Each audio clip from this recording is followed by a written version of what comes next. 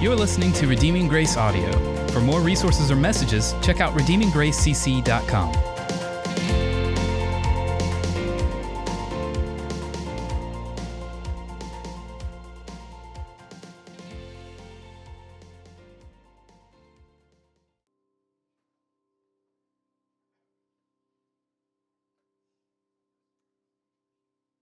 So Jesus tells a parable where he gives two options. And essentially boils down to this, right? You can either build your life on a rock, or you can build your life on the sand. You can either establish yourself on something with substance, on something robust, on something concrete, or you can establish your life on something that falls apart. Something that when the first inclination of difficulty comes along, everything collapses in and on itself. Jesus reminds us in that parable that when it comes to who we are and the things on which we build our lives, foundations matter. And the same thing is true, not just individually, but absolutely as we think about who we are as an independent church, as a small expression of God's big kingdom. There are a lot of things that churches build their lives on. A lot of foundations on which churches establish themselves. Some churches establish themselves on legacy. I have a friend who was pastoring a First Baptist church of a long-standing congregation, and he said the most difficult struggle that he had as a pastor was the year that the church was founded, back in the 1800s. Because every time they tried to do something as a church, people were constantly coming back and saying, nope, that's not how we've always done it. That's not our legacy. That's not our foundation. Some churches are built on church models, looking around and saying, oh, well, this foundation worked for this church, and this foundation worked for this church, and so we should have that same foundation, and try to build themselves on things that they see around them. Churches can be founded on a pastor, on his personality or giftedness. Churches can be founded on having a music program that really is moving and awesome and well done. Churches can be founded on their programs. Look, all the things we're able to do, all the ministries we have, all of the activities that we have for kids and families and everyone in between. Churches can be founded on secular models, saying, look at these businesses. Look at these organizations, look at these artists, look at these bands, look at the incredible things they've been able to accomplish. Maybe we should borrow some of the ideas here. Maybe we should look at those same kind of foundations on which these groups have built themselves on, and maybe it will be helpful for the church. Churches can be founded on political affiliations. We're a conservative church, or we're a progressive church, or we're an apolitical church, or whatever the case may be. All of these things are foundations on which churches can look around and say, this is who we are, and this is on what we're built. And as a church, we have to ask ourselves both, what are we as Redeeming Grace Community Church founded on, and what should we be built upon? That parable is not the only time Jesus used that illustration of being built on a rock. As he asked the disciples, who do you say that I am? We know Peter gives this confession that you are the Christ, you are the Son of God. And Jesus praises him, saying, yes, that is absolutely it. But you didn't come to this on your own. You haven't been taught this by anybody else, because the Spirit has revealed this deep and wonderful truth to you. And he looks at Peter and he says, on this rock, I will build my church. Not on Peter and his personality, not on his wisdom because he didn't earn it, not on the people who taught Peter this because no one taught Peter this. Jesus says, on this confession coming out of the mouth of this weak vessel, on this confession I am going to build my church. When we look at Acts chapter 2, which is such a beautiful passage, as we see these Christians meeting together for the first time and sorting out what it means to be the church. Acts 2 has been one of those passages that we've come back to time and time again throughout the history of our church because it sets such a beautiful standard. In the early church, these early Christians, they didn't have church conferences. They didn't have books. They didn't have seminaries. They didn't have podcasts. They didn't have a whole lot of examples to look around and say, this is what it should look like. But what they did have is they had the scriptures and they had the apostles. And it wasn't the apostles that they were following. Because when we look at Acts chapter 2, verse 42, it says they were devoted not to the apostles, not to these men, not to what they were doing, but they were devoted to the apostles' teaching. And what were the apostles teaching? They were taking the scriptures and they were pointing them to Jesus. They were proclaiming the gospel of Jesus Christ as revealed in the person of Jesus and as revealed in the law and the prophets. And so as a church, our foundation and who we are is Scripture, and Scripture alone. The Psalms teach us that the grass withers and the flower fades, but the word of our God stands forever. And the same thing is true about all the things that we can try to establish ourselves on as a church, because the reality is that church trends come and go. Things come in fashion and things come out of fashion in the church world just like they do in any other world. Programs succeed and programs fail. Pastors thrive and pastors fail. Pastors live and pastors die. Worship trends come in and out. Business models go really well sometimes, and sometimes they completely fall apart. All of these things rise and fall. This grass withers and the grass fades, but the word of our God stands forever. And if we want to be a church that establishes something that stands forever, not in our existence, but in the eternal impact that we have through the work of our church, we have to be built and founded and always resting on the truth of Scripture. From the very beginning, this has been one of the things that we've strived to be as a church, to be built in such a way that everything that we do as a church body is inspired by and rests firmly on the truth of Scripture and is moved by the power of the gospel.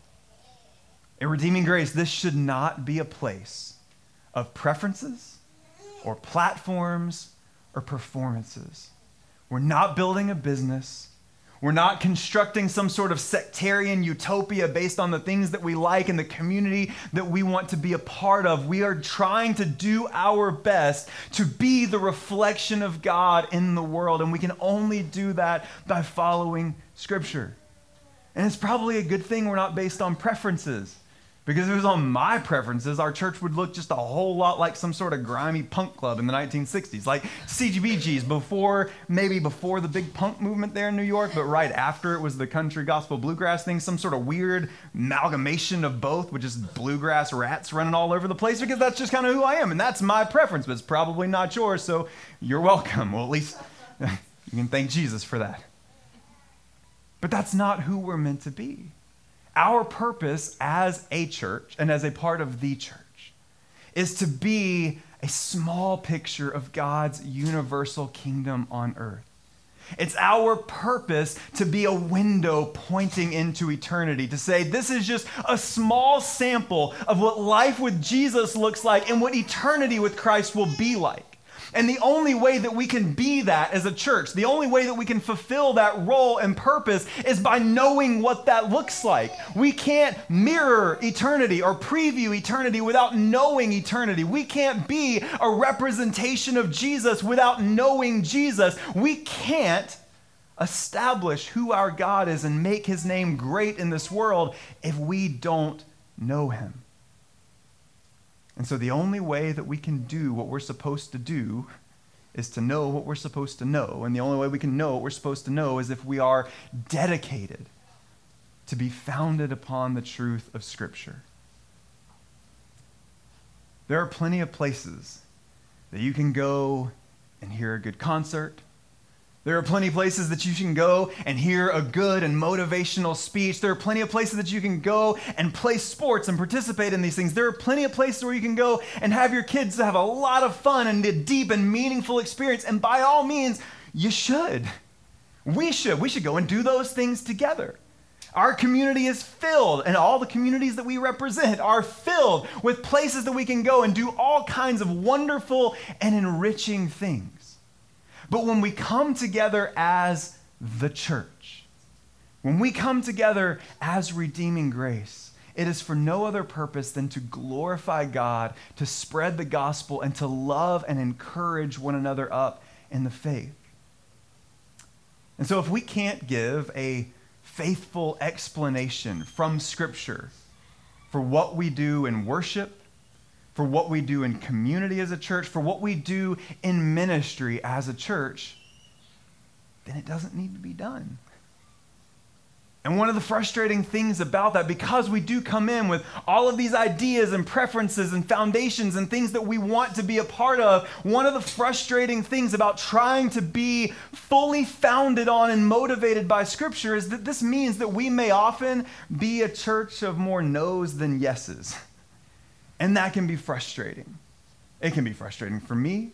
I'm sure it can be frustrating for you. But that's okay. It's okay to look at who we are and say, nope, this doesn't really fit, or nope, this isn't who we are. Or that someone can come to the table and say, I want to do this, and say, yep, cool, go and do that, and we'll support you and surround you as your church family. But maybe that's not who we are as a church, because it doesn't fit with what Scripture has called us to be as a body.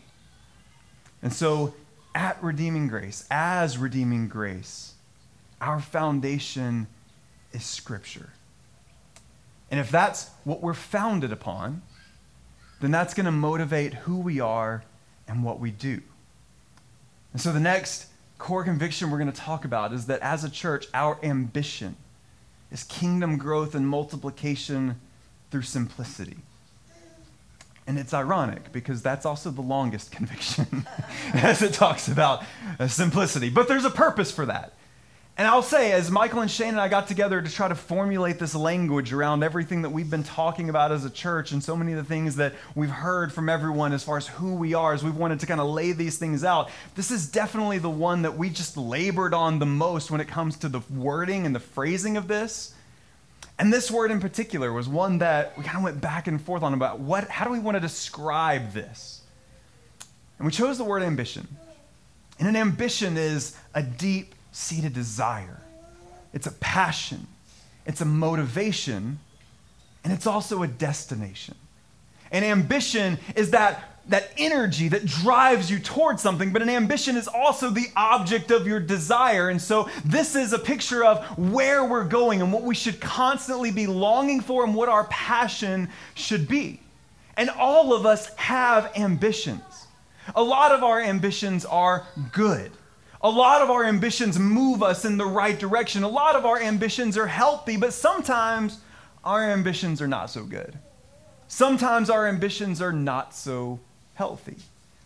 And as a church, we're going to have ambitions too. And sometimes churches can have good ambitions. Sometimes churches can have healthy ambitions. But as we see so many times in our world, sometimes churches can have bad ambitions. And sometimes churches can have unhealthy ambitions.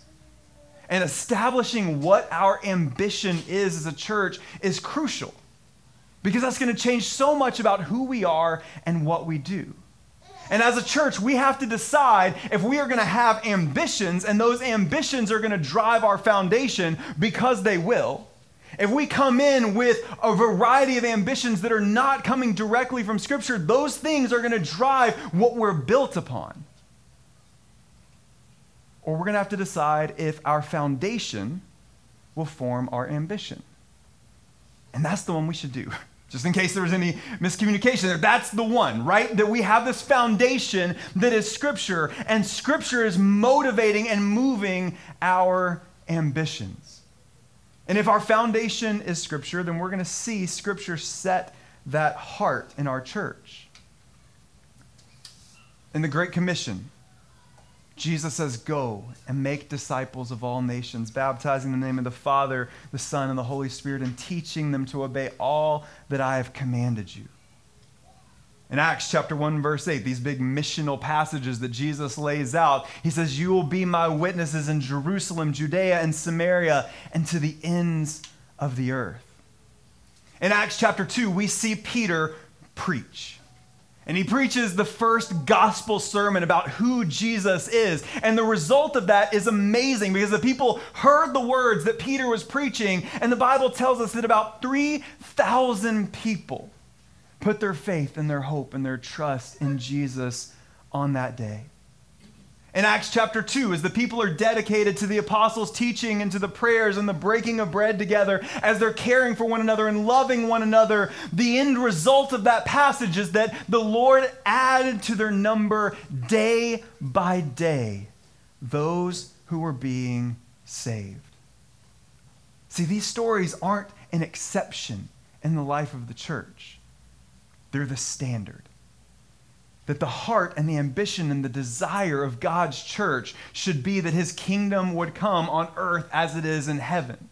That we would see the kingdom of God expand and multiply, that we would see people putting their faith and their hope in Jesus, and that new churches would be started and God's kingdom would continue to grow throughout the world. In Romans, in chapter 15, verses 14 through 21, Paul says this about his own ambition and motivation. He says, I myself am satisfied about you, my brothers and sisters, that you yourselves are full of goodness, filled with all knowledge and able to instruct one another. But on some points I have written to you very boldly by way of a reminder because of the grace given me by God to be a minister of Christ Jesus to the Gentiles, in the priestly service of the gospel of God, so that the offering of the Gentiles may be acceptable, sanctified by the Holy Spirit. For I will not venture to speak of anything except what Christ has accomplished through me to bring the Gentiles to obedience by word and deed.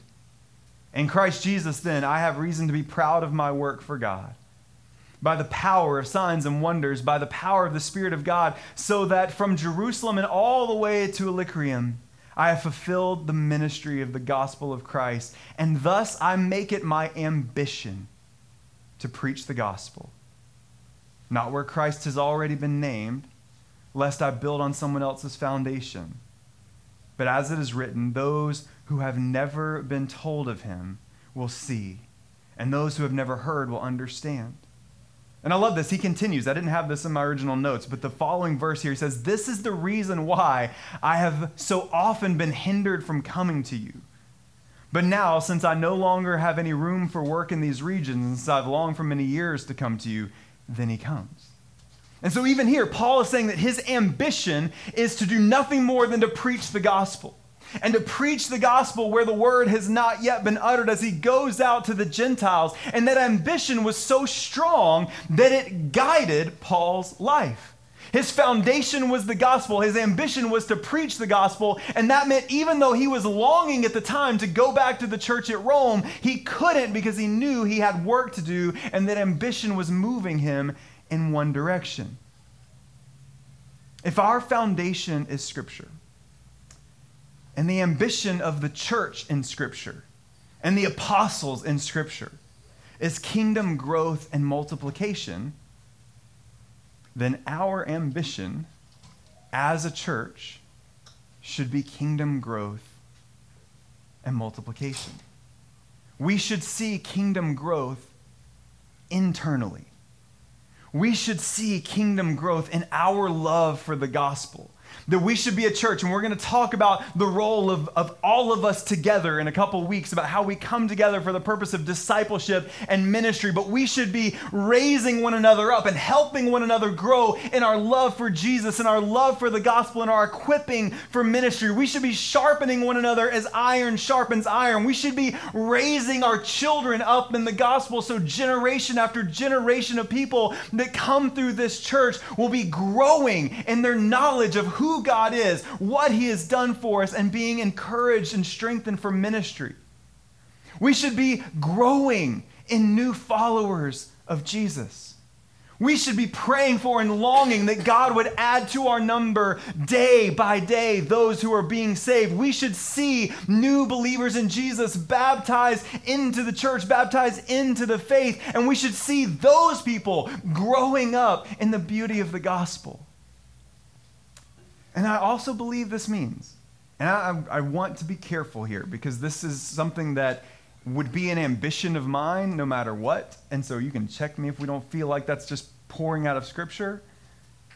But I think one of our desires should be that we are multiplying in new churches and in sending people out into this community and beyond for the purpose of establishing new churches, for raising up people in the gospel, and to see that kingdom continue to expand and to multiply. And there is a cost of losing sight of this. Because when it comes to multiplication, it's not a suggestion, it's not a hope, but it's a commandment. Because we're told that as followers of Jesus, we have been made stewards of God's kingdom. That Jesus has left us in charge of his ministry. Redeeming Grace is not responsible for our ministry. It's not my ministry enacted through the church. It's not the ministry of elders or teachers or pastors moving through the church. We are not all here to establish our own ministry and purpose. Jesus has left the church, and by way of that, left our church in charge of and in responsibility over his ministry. And he tells another story of a master who had left his kingdom, his wealth, in the hands of his servants. And to one, he gave a lot. To one, he gave a little less. And to one, he gave even less. And to the one that had received much, he went out and he multiplied it. To one that received a little less, he went out and he multiplied it. And so we were thinking and praying through these things. Shane was talking about this passage, and it just tied my stomach in knots, because to the last, who had been given very little, he went and hid it away. And there was no multiplication. And that story does not end well for him.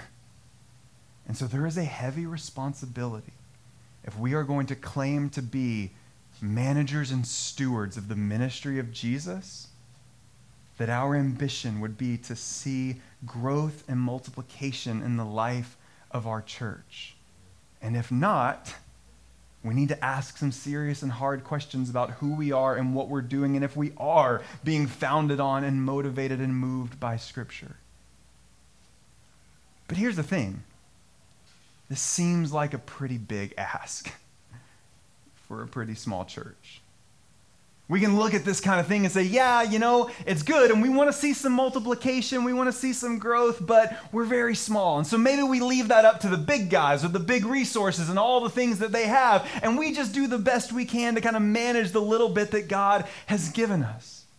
But remember in Acts chapter 2, those Christians, they lacked a lot more than they had.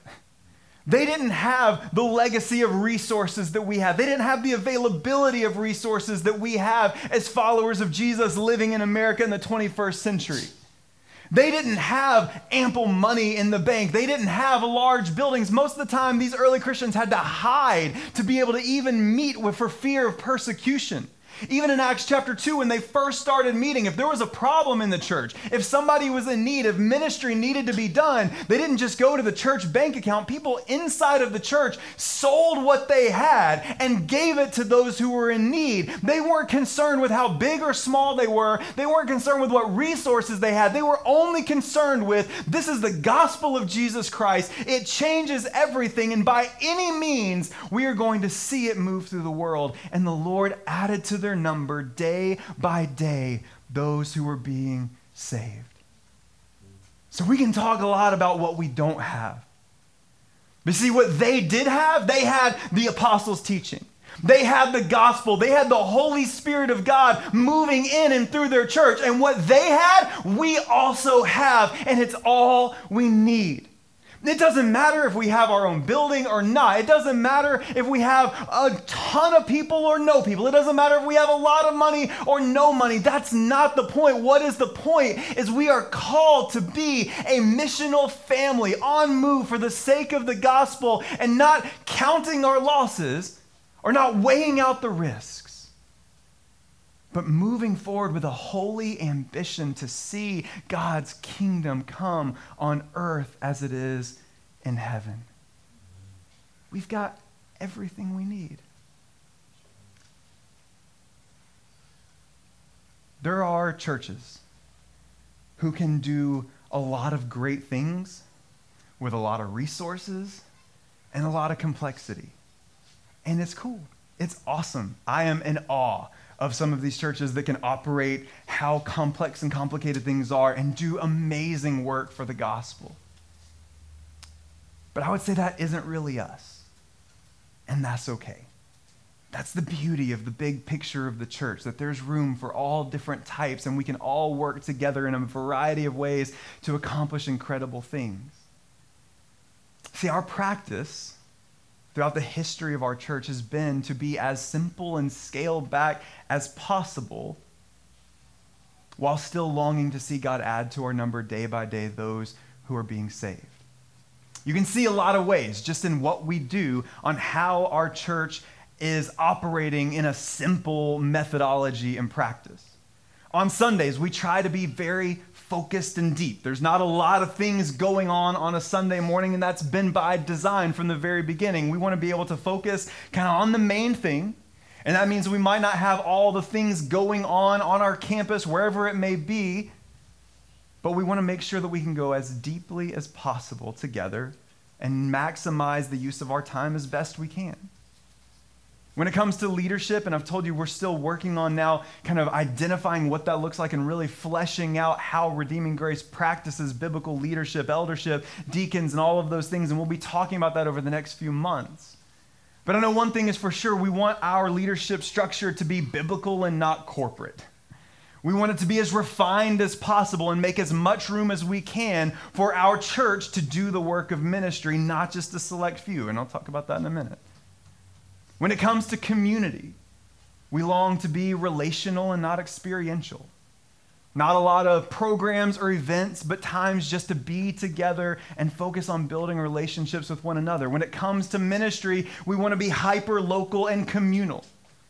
We don't have the resources, the space to be able to do a lot of things in-house. So that means when we all get sent out into our communities, when we all get sent out into our families, then we are looking for opportunities, not just to do independent ministry, but to see people in our lives that are hurting and then invite our church family to come along and love and support and care for them as well. To go out as ambassadors of the gospel and come back together for that strengthening and equipment and bringing one another along as we go. And this idea of simplicity in the life of our church, I believe has some purpose in helping us get to where we want to go and to constantly be who we feel like God has called us to be. On one hand, simplicity brings clarity because it is incredibly easy to get distracted. And I feel like I am always on the verge of being distracted. And so the more things that are going on, it can be easy to constantly be looking in so many different directions, but it can also be very easy to become spread very thin. For a small church or even for a large church, but especially for a church our size, the more things we have going on, the easier it is to be looking to our right and to our left and just to be spread very, very thin. But we believe that thinking simply about how we practice faith together as a church allows us to focus on our foundation. And so when it comes to what we do and where we go and the things that we participate in as a church, we can just go through a really simple, I guess that's the word I probably should use there, a really simple few questions. One, is it biblical? Are we able to go back to Scripture and find biblical evidence and reasoning for doing that? Now, that doesn't mean that every single thing we do as a church is going to have a Scripture reference to it. Oh, we do this because Romans 1:4 says Redeeming Grace Community Church should do X, Y, and Z. But when we look at the full narrative of Scripture, is something that we're doing in the life of our church, is there biblical merit and reasoning for it? And if there is, then okay. If there's not, then we're not going to do it. But then we move on to, is it wise? Because just because something has biblical merit doesn't mean that it's necessarily wise for us. Is this going to cost a whole lot of money for us to do because we don't have a whole lot of money? And so maybe that goes ahead and takes us out. Or are we going to have to put ourselves in a situation where we might be financially unstable because of this or irresponsible because of this? Is this something that we can't do well because we don't necessarily have enough people and we're going to risk burnout doing something like this among our congregation? Is it biblical and is it wise? But then if we can check both of those off, then we can ask the question, okay, well, is it us? And by is it us, does it match and meet the personality of our church and the things that are a part of our normal and natural rhythms? But also, is it us collectively?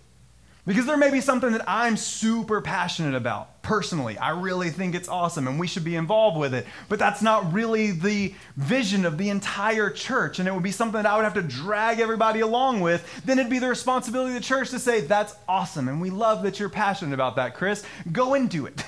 And we will support you. And we will love you. And we will be right there for you. Or is it us in the sense of, are we able to do this well? Are we able to have the strengths to be able to go about doing this? Or maybe is there another church that can do it better?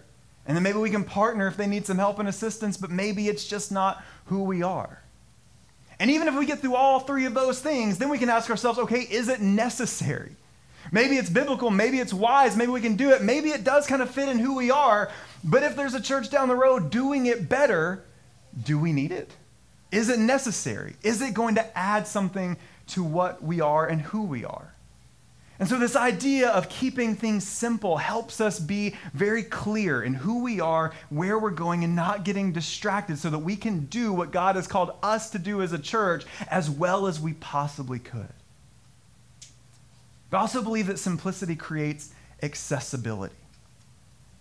We've talked, as we're looking at 1 Peter, about the priesthood of believers, that we all are called to be members of that royal priesthood. And in 2 weeks, we're going to look at one of our conviction statements that says that our members are disciples and ministers. That we all, each and every one of us, are called to ministry, to do the work of the kingdom of God. And if our systems and if our practices and if our ministries are so complex, or if they have so many barriers to entry, or if they're so time-consuming, then we risk losing the opportunity for most people to serve. That can be one of the dangerous things about professionally led churches.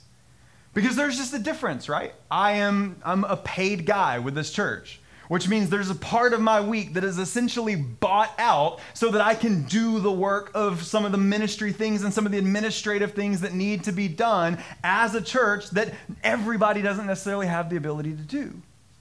But one of the bad rhythms that we can get into sometimes is we think that we just have to, as a church, hire in all sorts of professionals so that all of those things can get done because we've created systems and structures and practices that require so much time, so much training, so much energy, and so much investment that most people just can't do that. And if you work a full-time job, or you have to spend all of your day just managing your house and making sure that the kids don't tear the whole thing down, you might not have time to be able to do that. And so we can either set up a system to where our church is just professionally driven and the laity, the congregation, that we all just kind of attend and fall in line, or we can look to the more biblical model of every single person taking on the role and responsibility of ministry. Because here's the other side, and I love being bivocational because the church only buys a little bit of my time. And so there's all kinds of other things that everybody can come and to be a part of and say, you know what, I can grab an hour here. I can grab a little bit of something here. I can be a part of this. This fits in with my giftedness and my skills, and it's all right here and available. And so we want to make sure that our practice as a church is so simple, and by that I just mean not complex, that there is accessibility for every person in our church to have some ownership of some part of ministry. And like I said, we're going to talk a lot more in depth about that in a couple weeks. But I also believe that simplicity does lead to multiplication and growth for us.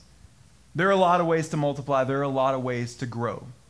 Most of those systems and standards that exist in our culture right now, and our church culture, are just honestly beyond our grasp. I'm super thankful for organizations like the Southern Baptist Convention, groups like Acts 29 or the Harbor Network that send out church plants, and there's a long protocol of things that you have to accomplish and be ready for before you can send out missionaries or before you can start new churches or whatever those things may be. Because it requires, at least in the way that we set up churches, generally you need money, you need space, you need technology, you need professionals, and you need to be of a size large enough to where if you lose 40 or 50 people to go plant a church, it's not going to just decimate the congregation. But if we keep things simple, not just as a small church, but even as God chooses to grow our church numerically, no matter what size God may allow Redeeming Grace to be, if we keep things simple, then discipleship is simple and relational. And we're able to sharpen one another as iron sharpens iron and help each other grow in the gospel. If discipleship is simple, then starting new small groups is fairly simple, because when one just grows, then it can easily be moved on. You have people there ready to take on that mantle. And when it comes to things like big things, like sending out missionaries and even planting churches, we're able to do these things without being ready.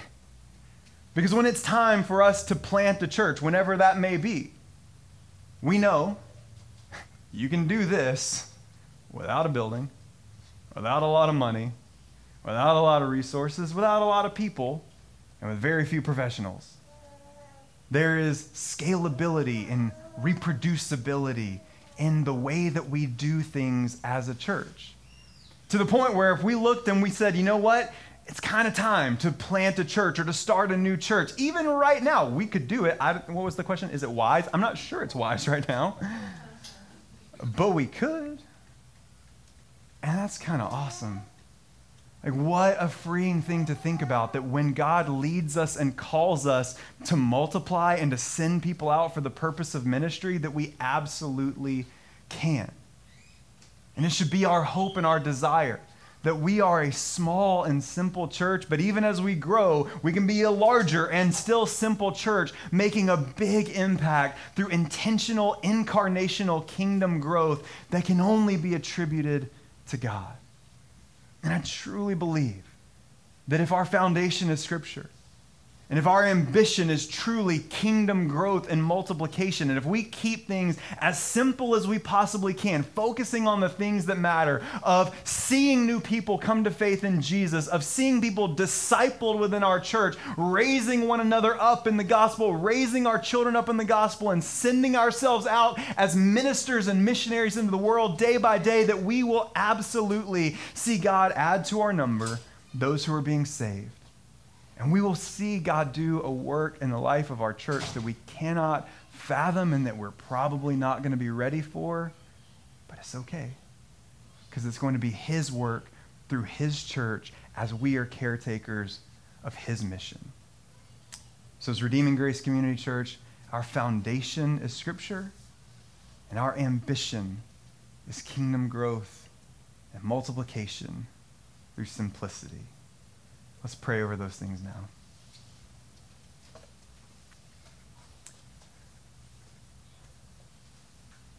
Almighty God, we thank you that you take the weak things in the world to shame the strong, and the foolish things to shame the wise. Honestly, these are kind of foolish convictions to hold, at least from the way that the world teaches us we should operate. Being founded on a book written 2,000 years ago, having an ambition to see growth all around us, even if it's not here within us.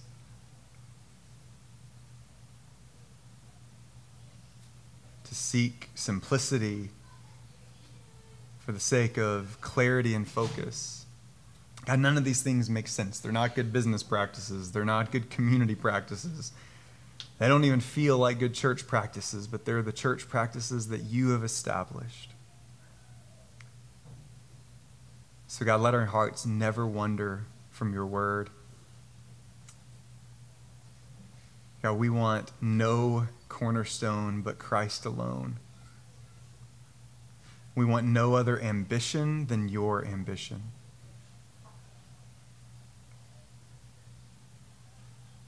We want to see growth and multiplication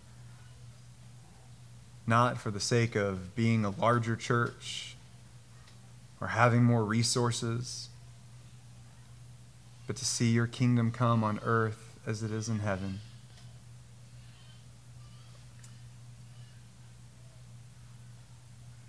You know how easily distracted we are individually, how easily distracted we can be as a church. Help us to be focused.